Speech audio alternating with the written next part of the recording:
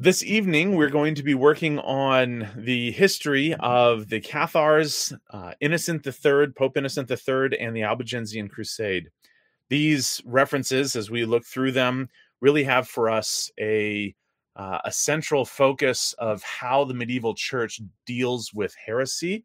And so as we look into the nature of the response and how the crusading spirit got all wrapped up into that, tonight we're going to be finding ourselves in second and 13th, or excuse me, in 12th and 13th century France, and dealing with some of the issues that were going on there, really at the height of crusading fervor, if you will.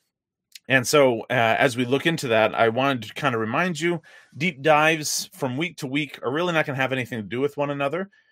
If you want to go through the chronological history of the church as I present it, I have done over 60 episodes of that, all chronological through all 20 centuries of the church.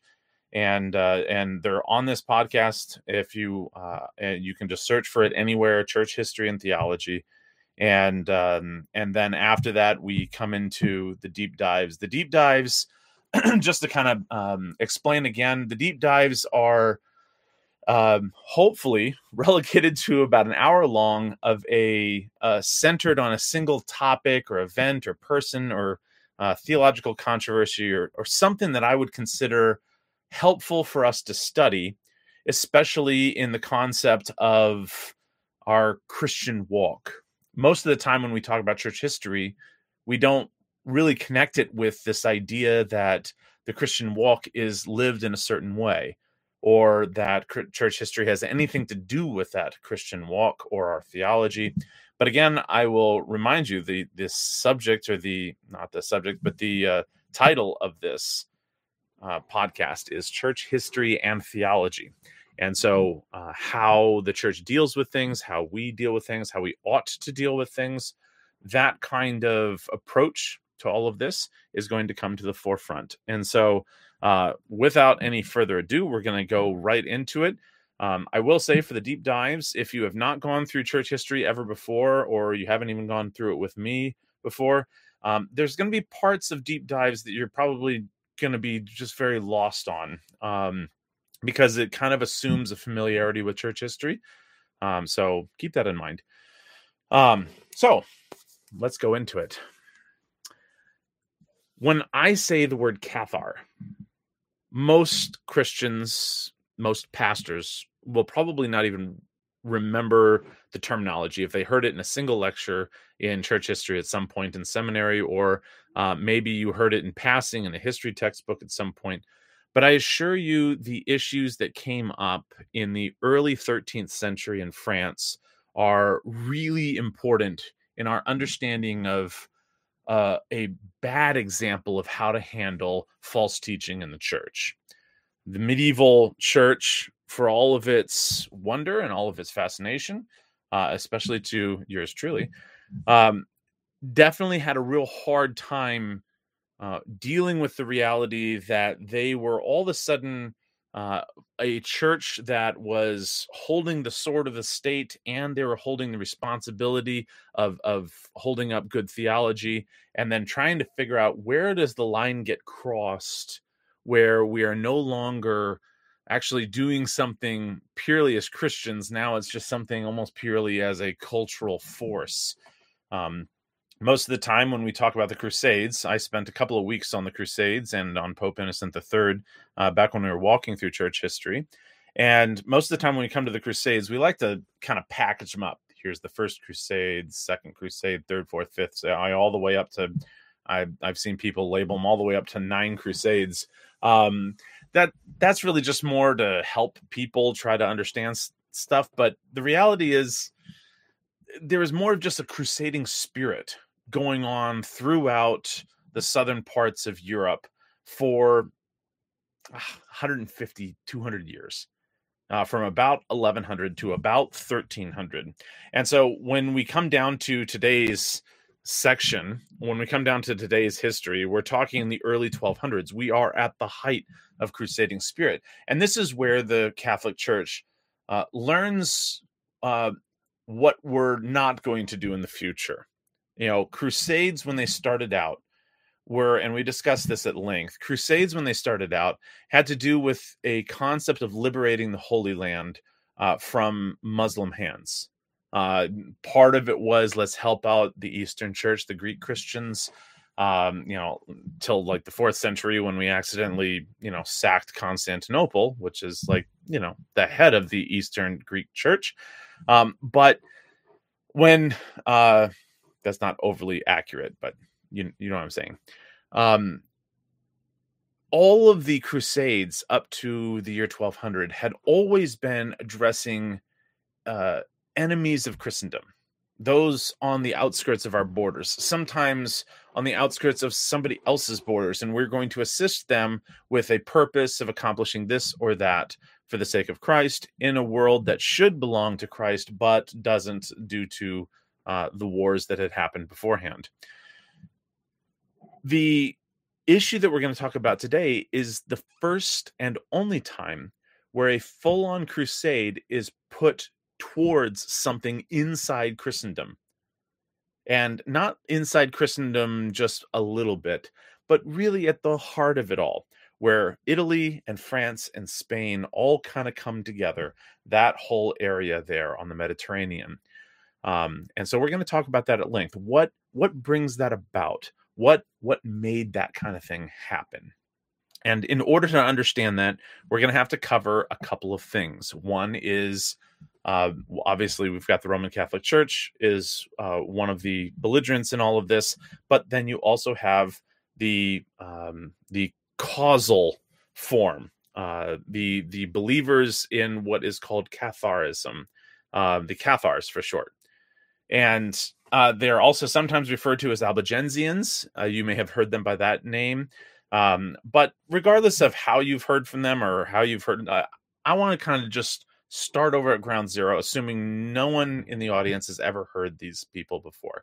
And so we're going to start there on a very low simmer, and then we're just kind of try to build it up so that we can understand what in the world was going on here, because it's a very unique moment in church history, and it really is afforded to us to pay attention to it pretty well.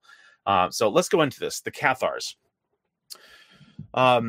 First of all, their second name, Albigensian, just comes from the fact that they were very prevalent in the Albi region of southern France. That's just, a little little nugget of factoid there.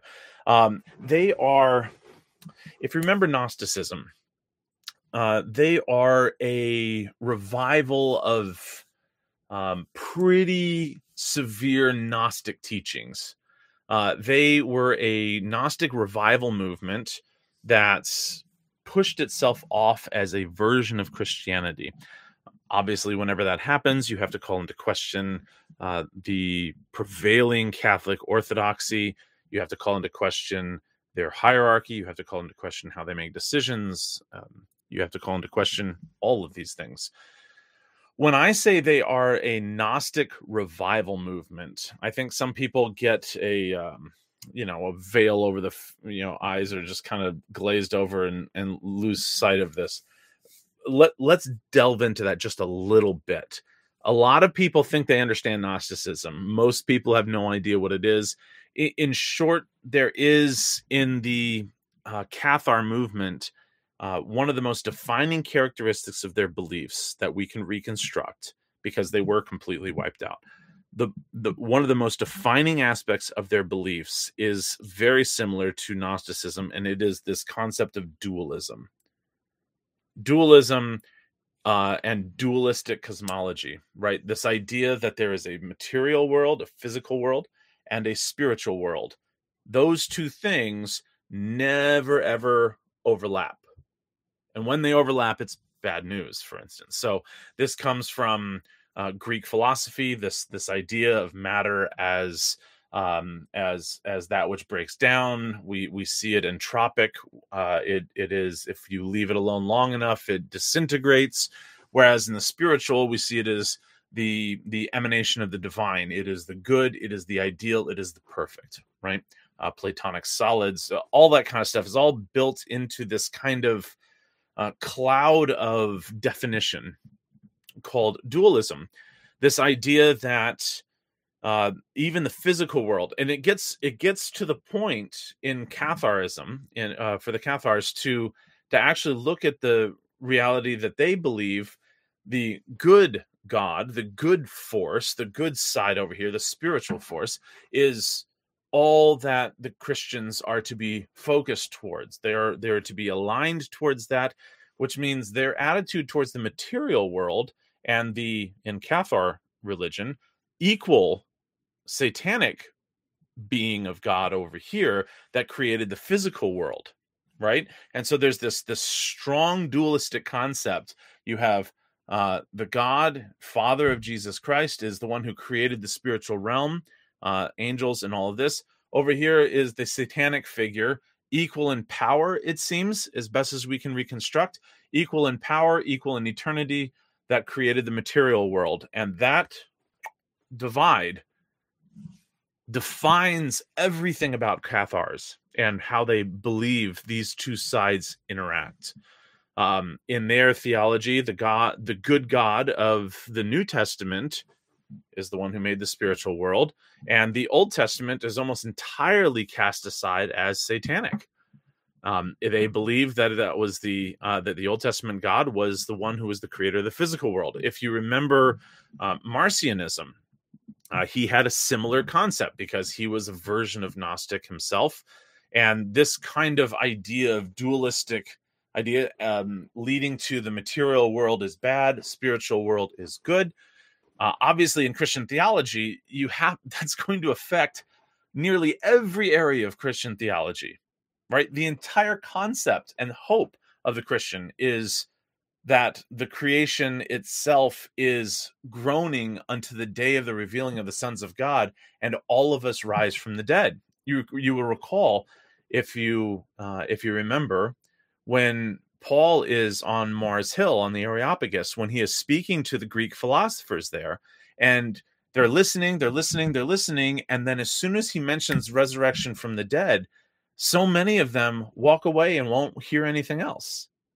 Because in broad Greek dualistic thinking, returning to the physical world is the opposite of hope. That's a bad thing. We want to be off into the spiritual ether, if you will.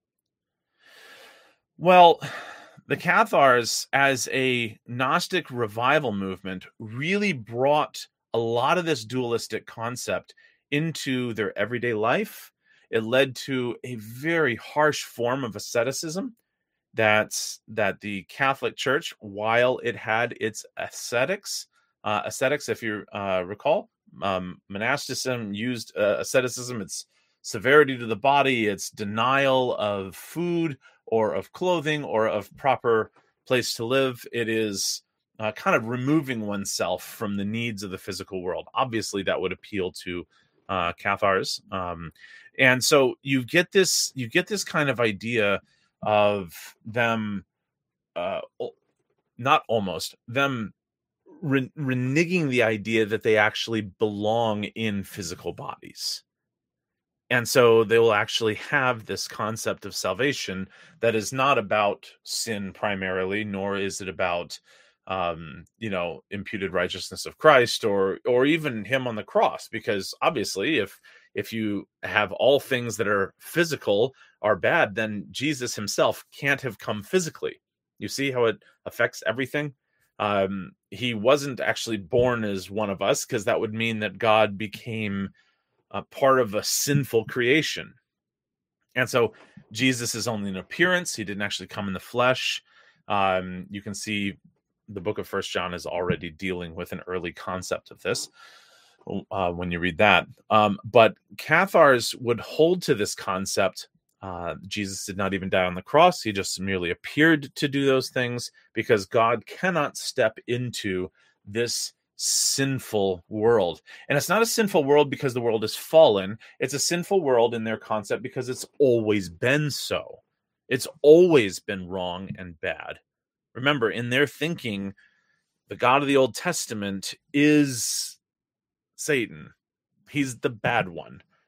It's why he's so focused on physical kingdoms. It's why he's so focused on wars and things like this. And then the God of the New Testament, the Father of Jesus Christ, in their theology, is a completely different and equal God on the other side that created and manages the spiritual side of things that we are aiming to get back to. When you say, okay, well, fine. So then their view of salvation really is just death, right? Because if once we shuffle off this mortal coil, then we go to the spiritual ether, correct? No, not correct. Because on top of this, they had this idea that while the soul itself is immortal, if it does not free itself from this physical plane, when it dies, that soul is still bound to the physical world, and it finds another body to be a part of. It is reincarnation here in the West. This idea that humans are basically angelic spirits that are trapped in a physical body by the evil God. And our salvation is to free ourselves from all of this through severity to the body, fastings, and all manner of things. We'll talk about that. They believe their souls were in a cycle of reincarnation. Everyone's are moving from one body to another over multiple lifetimes. And the liberation, or their version of salvation, would be to return to the realm of the good God, to get to the spiritual and celestial plane, right? Heaven. And so they'll look at certain aspects of the New Testament that will support this, and they'll focus a lot on the Gospels and heavily on the Gospel of John, something I'm currently preaching through, because the Gospel of John, if you want to interpret the concept of world as bad, is really easy to spin the Gospel of John to be supporting this kind of theology, where world bad, heaven good. And while you can spin it to mean that, the rest of Scripture doesn't allow you that interpretation. It's talking about the fallen aspects of the world are bad. Yes, not that the creation itself is bad, obviously. John chapter 1 wouldn't even hold to that at all. But regardless of such, this was their assumption. This was their belief about the world. There's a lot of thoughts about where this came from and why it arose in southeastern France at this point in history. The reality is, no matter how many theories there are out there, we can't fully trace it out. It makes it very, very difficult for us to actually lay out where this all came from. And so you really are left trying to gauge it from a place where we can't make full confidence of judging where it's at here 800 years later. It's just too difficult. You would have, broadly speaking, inside the concept of the Cathars, you would have two main groups of people, and those would be what's called the perfects, and then those who would be just believers, regular Christians type thing. And the perfects were those who had undergone their only sacrament, right? So they didn't hold to baptism, they didn't hold to transubstantiation or communion or anything like that. Remember, those are all physical things. Physical water, bad. Food, bad. You're not going to have any of their sacraments are going to be involved in this. And so their sacrament was called consolamentum. If you want to spell that out, CONSOLAMENTUM. CONSOLAMENTUM, consolamentum. It was kind of a spiritual baptism that was done through the laying on of hands. And it is the only sacrament that the Cathars have. And when we kind of look into how they live and what they're thinking about with regards to this, the idea is that at that point, through the laying on of hands, you receive the Holy Spirit. And so there would be a lot of them that will, and at that point, you are perfect in a state of spiritual essence, salvation, if you will. And so a lot of them would actually save this until their deathbed, right? And so when and then there are others who would take it earlier on in their life and then intend to not have just a normal life after that. They had a certain push towards living a far more involved ascetic life. And so you will get very simplistic clothing. You will get extreme versions of fastings, where some would go every single week, 3 days of the week you don't eat. There were some who would take 40-day fasts, and there was others who, upon receiving their consolamentum, the only sacrament that they had, especially if it was on their deathbed, that the individual would undergo what they call endura, which is a voluntary fasting until they die. The whole point was to hurry along the release of the soul from the material body, and a lot of them would believe that this act of self-denial would again ensure the soul's passage to the spiritual realm. It wasn't a way to earn salvation. It was a way to live in concert with the spiritual realm here in the physical world. Self-denial, asceticism, severity of the body, those types of things, massive to how they think about this. Well, that gives you kind of a concept of things. Now, it's a fascinating aspect to it. The fact that we know some about it means that people wrote about it after the fact. We don't have absolute records from that exact time about them or from them. We do have ones about them, but written by their enemies, which makes it very difficult to trust everything that's going on. But it does seem to be consistent with what happened, and it does seem consistent across multiple accounts, both those who really hate them and those who only mildly hate them. And so that's going to be the range of those that record all of this, regardless of all of that. That the whole concept of this is that inside Christendom, in Southeast France, you had a whole growing population of people called Cathars that were following this.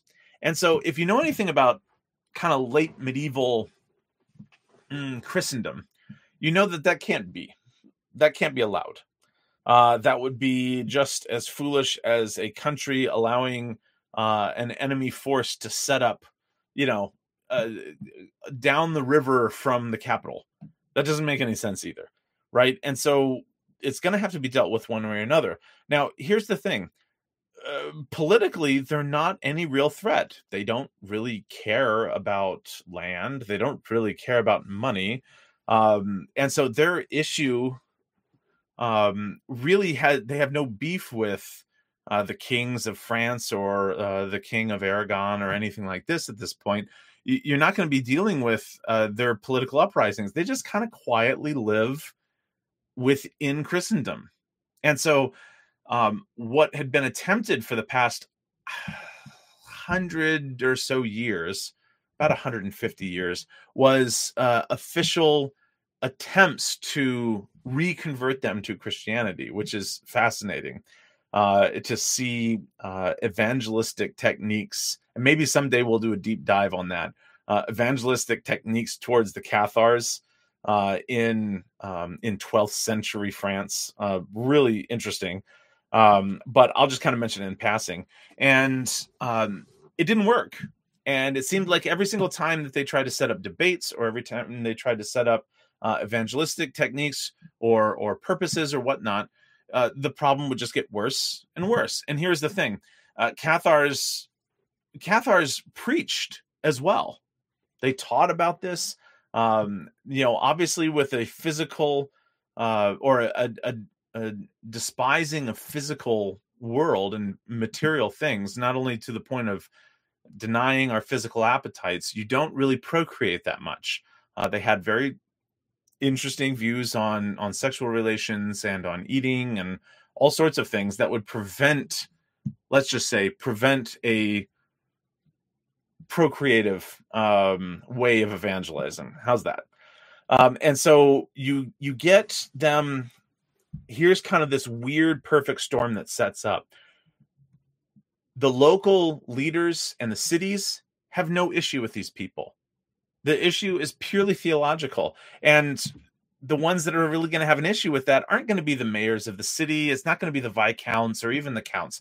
You're not going to have massive issues, because here, what are they doing? They're not creating any uprising. They're not leading any revolts. They're not here to steal our money. They're not here to do anything but just kind of exist, in our cities. And so it's really fascinating, because the attitude towards Cathars, the more local you get, the less problem anyone has with them. And so the real problems that people have really come from Rome. It comes from kings. It comes from way up top. But then everyone else really just does not care. In fact, they just kind of see them as kooky citizens of their cities. And so when we have some conflict break out, everyone gets very confused about how in the world all this is going to go down, right? Because, I mean, even the most strict adherents to this, they're just walking around in black robes, renouncing worldly pleasures and desires. You don't really have any danger from them. They don't eat meat. They don't eat dairy. They don't eat eggs. Basically anything connected with procreation. They don't engage in sexual activities. It's just, as far as for local governance is concerned, these people are not a threat. And anyone who is going to be a good Christian French person is not going to follow them. So what difference does it make? The issues come in is that a lot of those who are followers of the Cathar religion are also preachers. And I don't mean preachers in that they had some organized church or something like that. Nope, they wouldn't do church buildings or anything like this. Remember, harsh break of all physical things. So this would be street corner preachers, and the spreading of an abounding force of ascetic living, and this pushing on everyone towards the spiritual realm over and against the physical realm. Well, how does Rome get involved? And where does Pope Innocent III come in on this? Well, here's kind of the issue. This has been a simmering issue for decades at the time that Innocent III came to his papal office. Even the Third Lateran Council of 1179 addressed the issue and agreed with some of the local synods' decisions about them. They need to be re-evangelized. They need to know the gospel. They need to know the authority of the church. They need to stop talking about how can you ask a question? Do they pay their taxes? That's a really good question. Most of them, okay, so I would imagine that the believers would, but the perfects wouldn't, because they don't have anything to pay taxes on. So you got to understand how deeply ascetic we're talking here. Like, they would own one robe, maybe a stick or not, and literally nothing else. And literally at the point of becoming a perfect, they would just renounce food and everything and just die. It's really a bizarre way to look at life. And so taxes for them, I would imagine that as believers before the Consolamentum, I would imagine they paid their taxes. I'm guessing on that. That's not something I've ever read. One, because of our I don't even know if that it's an answerable question, because we would have to have conjecture, because all of the sources that talk about the Cathars are just about their religious enemies. And so, but I would imagine, since they're not making enemies on the local level, if they had things to pay taxes on, they would have paid taxes on them. And maybe that speaks to us about how little they actually had. But again, I think it would just be conjecture at this point. If anyone in the audience is aware of an answer to that, please send me an answer. I did not run across any such thing. When Innocent III comes to his papal office, the year is 1198, right? The Third Lateran Council was 1179, so that was almost 20 years before he came to papal office. Innocent III, he is, he's not that old. He's mid-30s when he becomes pope. And one of the things that he's going to take on is this threat of Catharism and help reform the area. And to his credit, in the early years, he attempted to continue to do that by sending more papal legates, more delegates out to teach, to preach against what's being taught, and to try to convert. The problem is that in the area of Toulouse, in the areas of southeastern France, it was so entrenched, and Innocent III would actually talk about it almost like a sickness or a plague that just cannot be cured or solved. And everyone was a little bit okay with going along with this plan of continuing to try to do what they have been doing for decades at this point, which is trying to teach this out of people. That is until one of his papal legates was assassinated. That's kind of the straw that broke the camel's back on this one.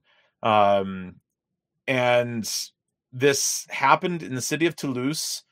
And the guy who was in charge there was the Count of Toulouse, was Raymond VI.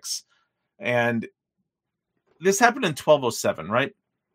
And Innocent III, the thing is, nobody knows who actually killed the papal legate.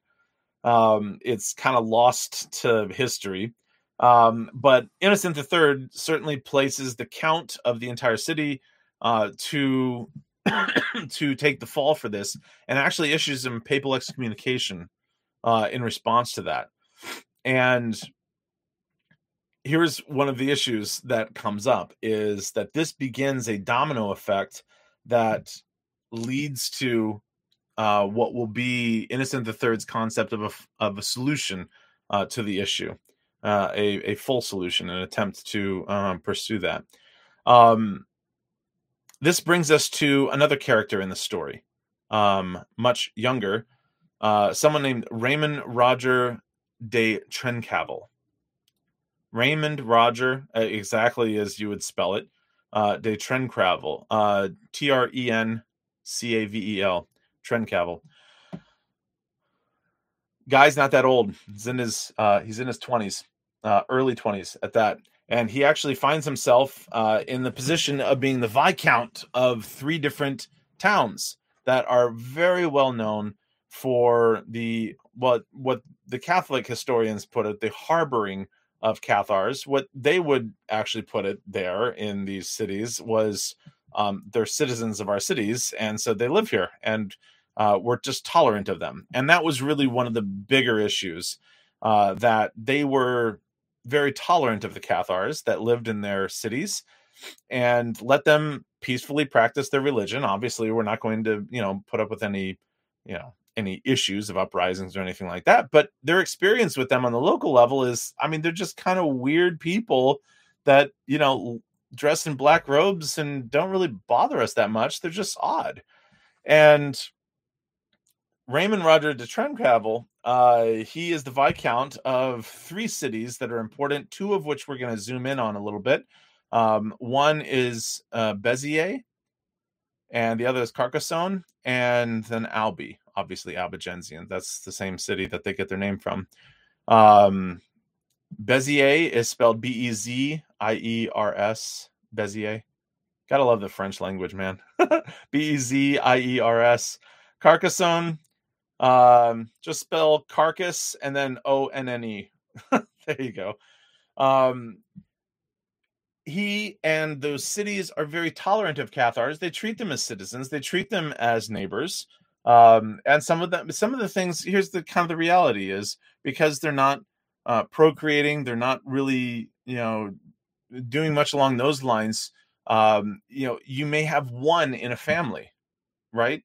So you would have this whole family, and then one of them converts to become a Cathar at some point in their life. And so these aren't just like people who moved in. These are family members. These are friends. These are neighbors. They're just citizens of these cities, right? And Raymond Roger de Trencavel in these 3 cities specifically had had issued tolerant orders towards anything like this. And so anyone who was a Cathar that was living outside those cities that wanted to make a home somewhere or to live somewhere or to just exist somewhere, waiting death and the freedom from these shackles of this mortal coil, then these would be the least problematic cities to live in. Let's put it that way. Well, in 1209, all of the attempts to continue to push forward to preach against these things, again, remember the assassination of the papal legate happened in 1207. By the time we get to 1209, Innocent III has just given up on trying to convince anybody that they need to abandon this heretical belief and they need to come back in communion to Rome again.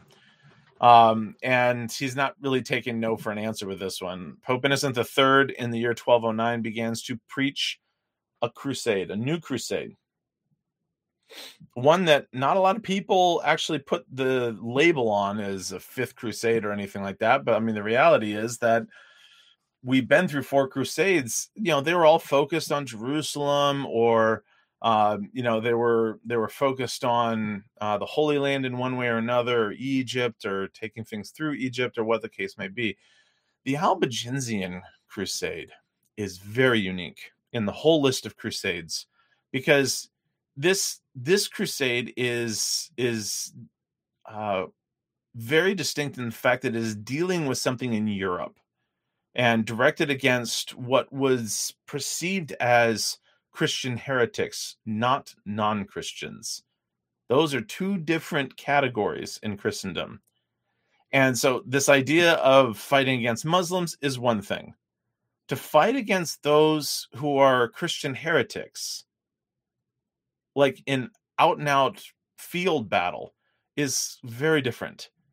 And it's the only time it happened on this kind of a scale with this amount of intentionality. Pope Innocent III preaches the crusade to deal with heretics inside France.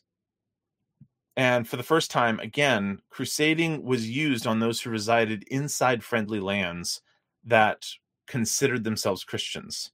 That's a new development. Yeah. And so while there were several other crusades after this, it really did a lot to tamp down a lot of the crusading spirit. The Children's Crusade aside, which, again, not an official crusade. I mentioned that in passing, but happened in the same couple of years here. So the Albigensian Crusade is preached by Pope Innocent III in the year 1209. If you ever look this up in an encyclopedia or something like that, you will see the years 1209 to 1229, putting forth the idea that this crusade was 20 years long. I'm gonna kind of pull that back, because while that is technically the length of this crusade-ishness, the reality is that as crusades are defined, the Pope that orders them, once he pulls the crusading indulgence, that pretty much ends the crusade, and anything that happens after that really is nothing more than a whole bunch of political uprising and intrigue and wars and just old-fashioned battles. So I'm going to date the Albigensian Crusade a little bit differently than you'll see it listed out in an encyclopedia, and I'll tell you why that is a little bit later here. So the way I'm going to date it is from 1209 to 1213. Okay, and I'll explain why that is here in just a bit. Let's see how it starts. Anytime you hear about the Albigensian Crusade, right? If you have been in school about it before, or heard about it before, most of the time that discussion is going to start with the city of Béziers. The city of Béziers and what happened there is an extremely dark chapter in the visible church's history.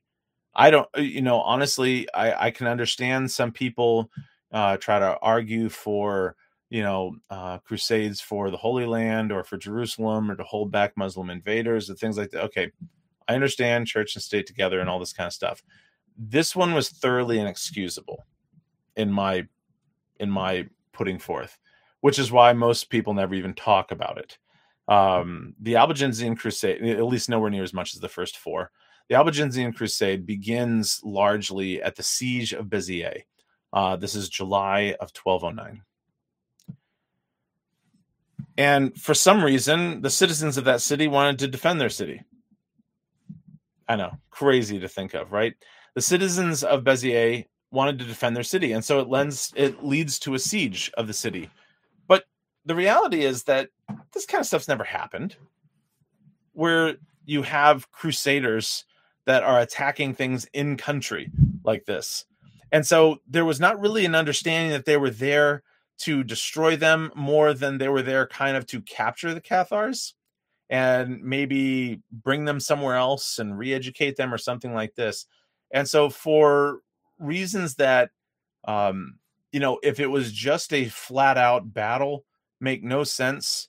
There was a number of those who lived in Béziers who went out to meet the overwhelming crusading force that was at their gates.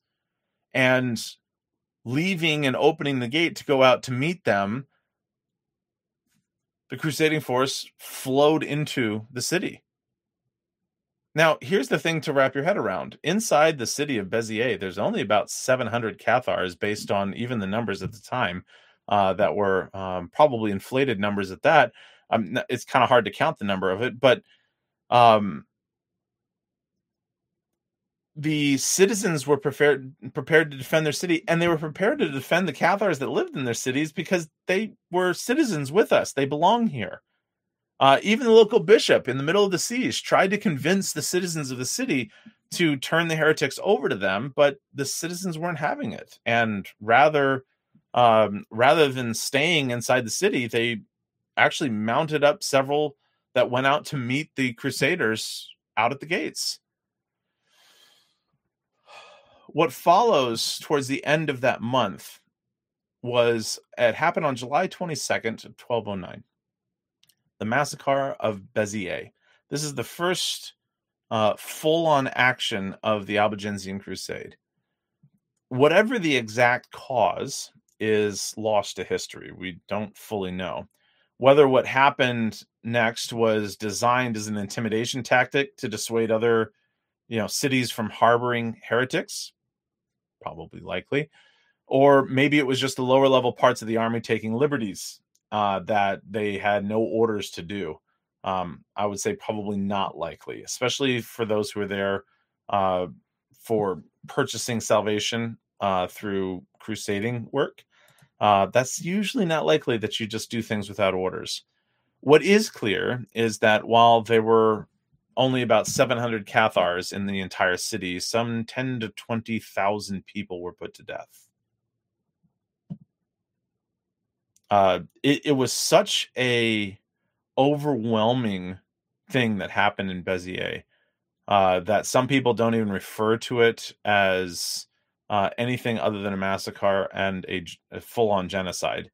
What happened in Béziers had absolutely nothing to do with trying to staunch out a heretical sect. Whatever it was that was intended, the effect of it was absolute terror across the French countryside of anyone that had any Cathars in their cities. And if you look at that and you go like, how does somebody even wrap their head around this idea of putting to death, in a lot of cases, fellow countrymen? You didn't have just, Italians, coming from Rome and invading France. You had northern Frenchmen coming down to South France. You had Spanish. You had all sorts of people gathering into this, and so you try to wrap your head around, how do they think about this? What is the average person, or even what are the generals at the time thinking about this? With regards to, even by their own estimates, you're dealing with less than 1,000 Cathars in the entire city, and you are here not just randomly and accidentally stabbing, or people die with, when they get hit by catapults and stuff. No. Actual burnings at the stake of all sorts of people running through with spears, chopping off of heads in the more than 10,000 range. It's an insane thing to do. And so one of the things that were written, it was later reported, and how true this is, we really can't know. But the papal legate that was there overseeing this, and ensuring that it was going to be carried out in accordance with the way the crusade was going to come, the actual representative of Pope Innocent III, according to this account, was asked how to distinguish the Cathars from the faithful in the city. And it is reported that his answer was, kill them all, and God will know his own. Now, whether he actually said that or not, the fact that that is the report from the time kind of tells us what non-Cathars about 100 years later thought about the invasion of Béziers. And so whether or not that actually happened, that is the effect of memory in the medieval world. And the response from the other cities is just absolutely stunned. Nobody had expected a church response like this. This stuff was reserved for just wars, for instance. This stuff was reserved for freeing the Holy Land from those who do not fear God. What's going on in Béziers has absolutely nothing to do with anything in Christian theology ever. It is just an absolute use of power because it can be done. Now, does it intersect with theology? Yeah, it does. The fear of heretics was real at this point, and it was significant. And in their worldview, it is better to kill a heretic and to burn all his bones so no relics of him exist, and so none of his error can bring people to hell with him. But the fact that we're going through and knowing that 90% plus of the people that we're killing, and sometimes upwards of 95 to 96% of everyone we're killing, are not having anything to do with any of this. Well, that's just the first city. The Viscount of Béziers was in Carcassonne, the other city that would belong to him. He was in Carcassonne at the time, and they didn't know what in the world to think about with this. They received reports of what happened in Béziers. Raymond Roger de Trencavel ordered the closing of Carcassonne as the crusading army set their eyes on that city next. After a 2-week siege, this would be in August of the same year, with water running low, again, they weren't planning on sieges. They weren't planning on dealing with the world like this. This was not, there were no real enemies. Aragon was to the south.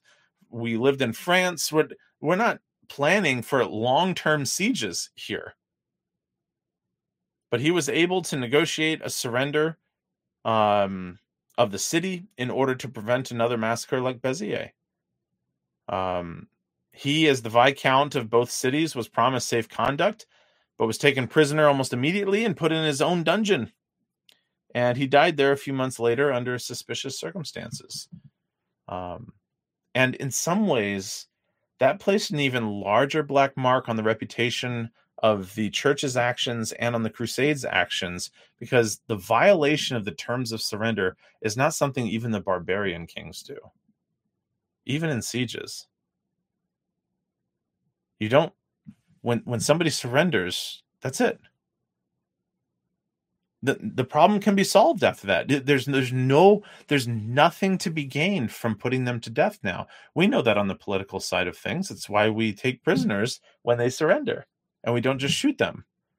The same thing was happening here, but the church was coming through, and they were just destroying. Now, you can argue, well, it wasn't the church, it was the ones that was... It doesn't matter. They're there under the orders and under the direction of the church. What matters is the perception. What matters is the effects. It's not a time for semantics when you're talking about thousands upon tens of thousands of people being killed. Sitting around going, who said what and who did what?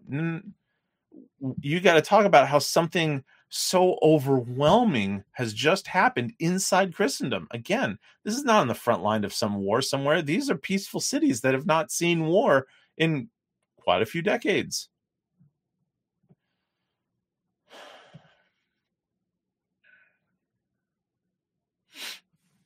There was a man named Simon of Montfort, which is spelled exactly as it sounds.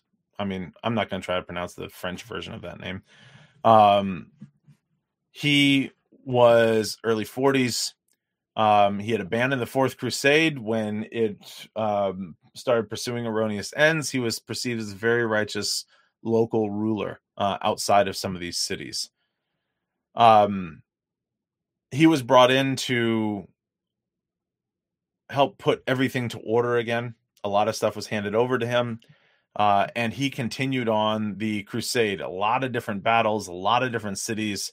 And I bring him up only because he started dealing with some of the significant issues that caused the kind of pittering away of the crusading spirit here. And that is that Pope Innocent III, when he had preached this crusade, he expressed that one spiritual benefit would be bestowed on them after only 40 days service. So imagine how much harder it is to, keep armies around for a couple of years when after 40 days they've gained all the spiritual benefit that they're ever going to gain from that, meaning eternal salvation. They've already gotten it. And so why stick around? Now I can go enjoy my life and not worry about this at all. A lot of his armies just started leaving, having received their salvation. Again, kind of tough times for being Simon Montfort. And to make matters worse, the King of Aragon, basically half of Spain to the south of them, Pedro II, wrote in 1212 to Pope Innocent III that Simon was no longer taking over cities in search of heretics, but instead he's killing the faithful and taking on, and that the crusade is taking on a life of its own. And this is one of the things that leads me to actually say that the crusade itself actually did end in 1213, because Pope Innocent III writes to Simon of Montfort, who's really kind of heading up the political side of this and the battle side of this, and instructs him to cease and to listen to what King Pedro II has to say to him. He also writes to his legates in 1213 and actually verbatim states, well, not verbatim, paraphrase, that the mission of the Albigensian Crusade was finished, completed. The matter is settled. What we're going to do from here on out is to actually not to have out-and-out battles in crusade format, but we will put together something new that puts heretics on trial. We give them a fair hearing, and if they are deemed not to be faithful Christian, if they are indeed deemed to be heretics, we'll put them to death there. And here we see the birth of the Inquisition. And that's actually exactly where it came from. And with all of this, we have, oh, by the way, Innocent III was also planning a new crusade to the Holy Land. So, you don't want to be your own competitor for recruitment there. The legates disagreed. Now, here's the crazy thing, right? And this is why people argue over when this crusade actually stopped, is because the papal delegates disagreed that the mission was settled. They disagreed with the Pope that the crusade was over.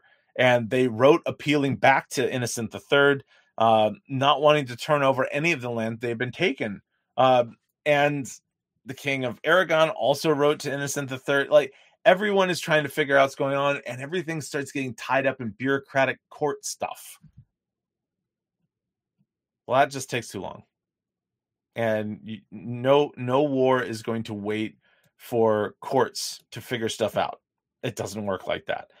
And so September of 1213, we find really the most significant aspect of the early parts of this crusade, if you date it with the 20-year length, or you find pretty much the last hurrah of the crusade at the Battle of Muret. That is Muret. Gotta love French. September of 1213, the Battle of Muret. Simon had somewhere around 900 cavalry, few hundred men.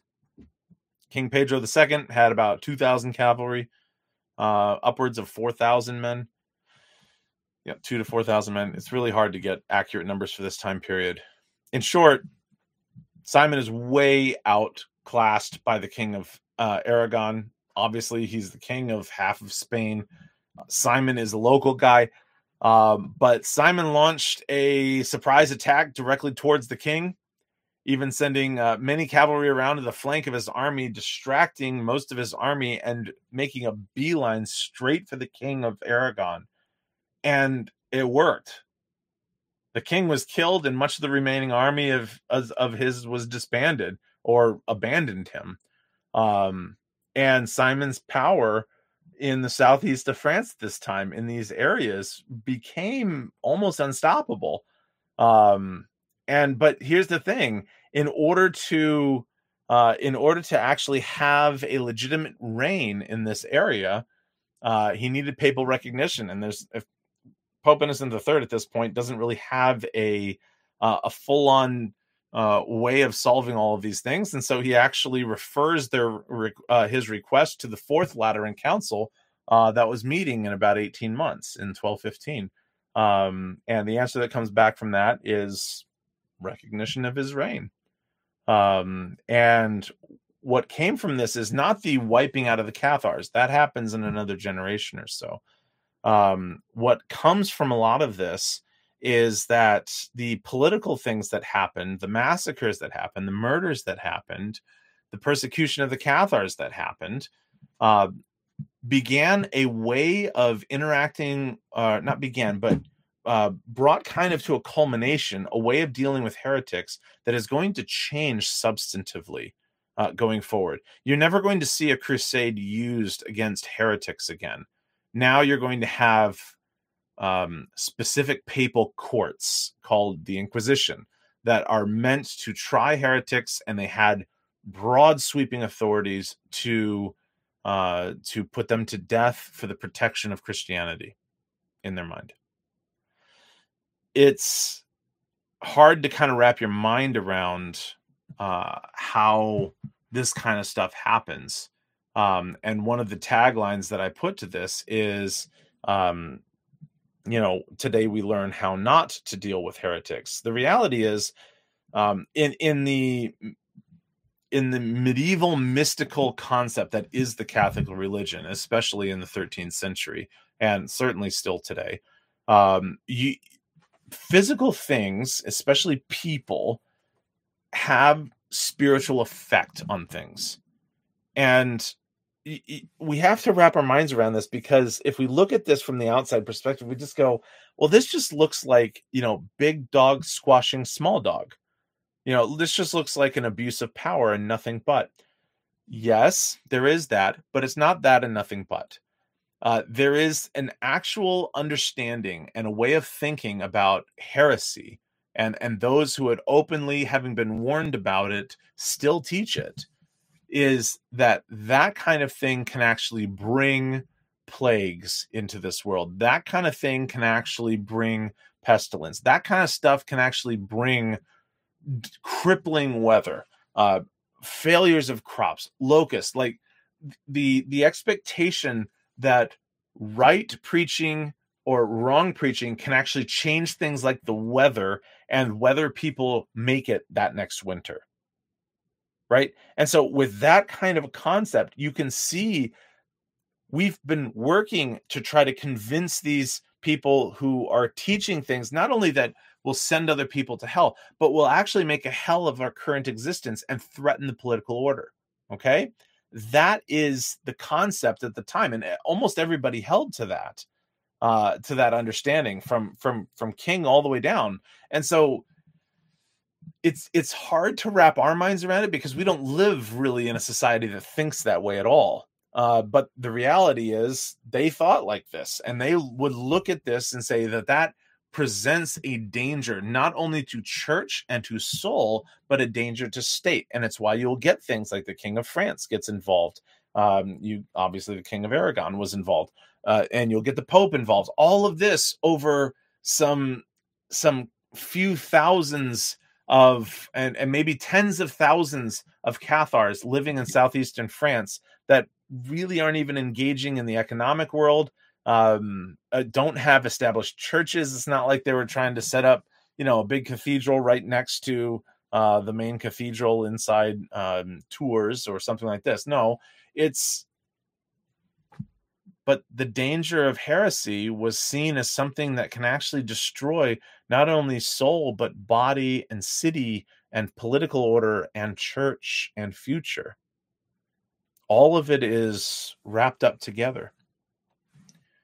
And so the way that we look at this, the way that we deal with this, really comes down to how we see the significance of these things. Obviously, if we are looking at this, and it's easy to make a punching bag out of the Crusades. It really is, especially if you don't know anything about the Crusades.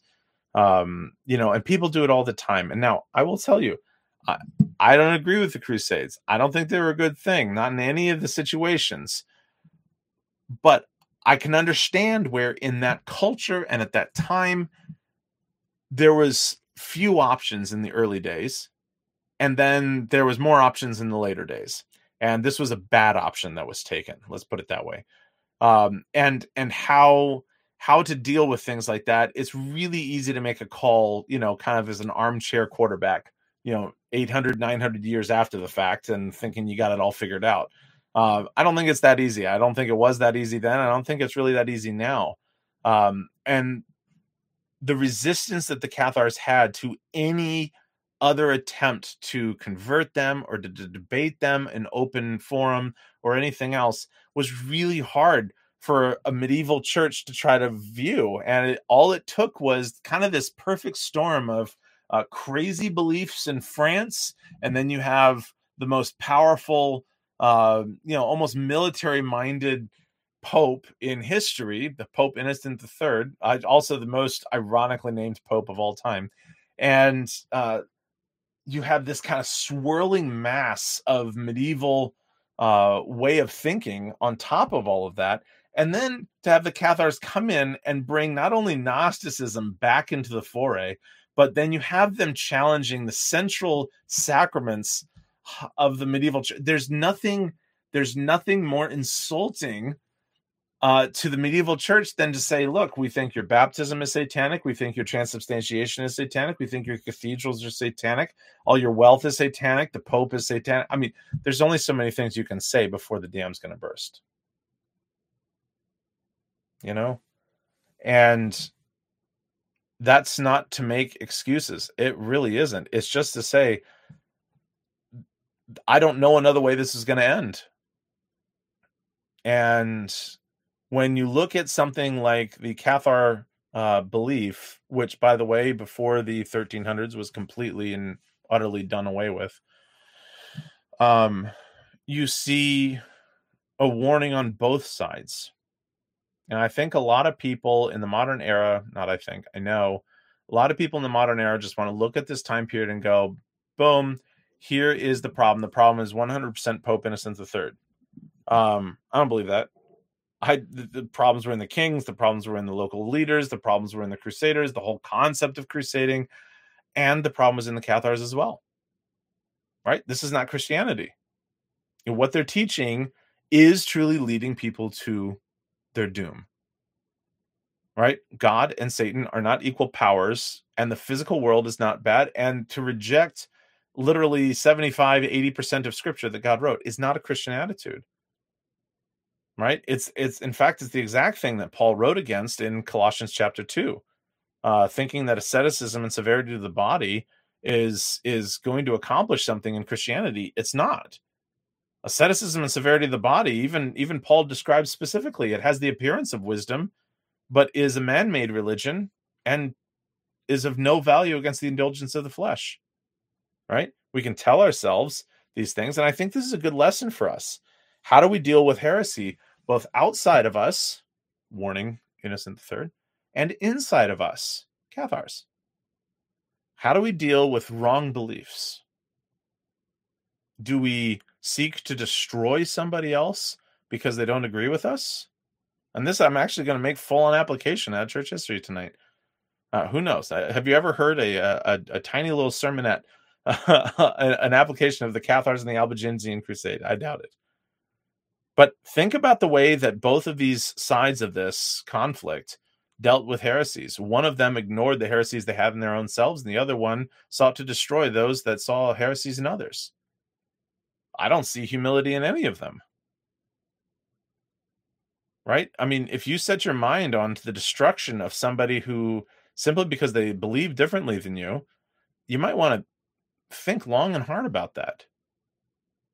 And Christian, if you are carrying on with practices that are abjectly different than that of what is described in the scriptures, or if you're taking on beliefs about God that did not come from God, but instead just came from somebody that taught you it, and isn't normalized by the teaching of Scripture. And by the teaching of Scripture, I don't mean just somebody's interpretation. I mean usually just the plain sense. Right? How many people have been taken in by thinking that if they deny their body this, or if they deny their body that, God will be happy and it will fix my spiritual demise? But Paul just speaks on it very clearly. How many people were brought into the idea that circumcision saves them? He just speaks of it very plainly in the book of Galatians, right? I mean, most of these things, there really isn't a new way to create heresies, right? Gnosticism keeps coming back up throughout history, especially in our culture as well, in America. This idea that, the body doesn't matter. The body can just be evil. It can be wrong. It can be, but spiritually, what I am on the astral plane, that's a good thing. The entire transgender movement is built out of this concept. Everything about this has happened before. And how do we deal with that? Do we listen to what God says about it, or do we listen to ourselves? Do we listen to those that we're familiar with? It really does say a lot about ourselves and what we're actually capable of. And I think this is one of the things that I always appreciate about looking at church history, is realizing that even in times like this, I think it behooves us to understand that if we lived in those days, we would do the exact same things that were going on. Right? History would not have been much better if I lived there. History is just a testament to who we are as fallen humans. Some of us Christians, some of us not. Some of us thinking we are Christians and aren't. It's a good testament and a good reminder. How do we deal with heresies? Well, this is not the way. And I will say this 100 different ways. If the church was to be gifted the sword to be used, we would have parameters on it somewhere. But every time the church picks up the sword, it does not look well for us. It does not work out well for us. It always ends in failure, every single time. And I know I'm not even going to open into the can of worms that's going on discussions on Twitter these days of all that kind of stuff. But only to say, when the church does what the church should do, things will be much better for her. The government has the sword, the church does not. And if there's anything that I can say at the end of a lesson like this, it would be that. With that, I don't see any other questions coming up to this. I am going to end it there.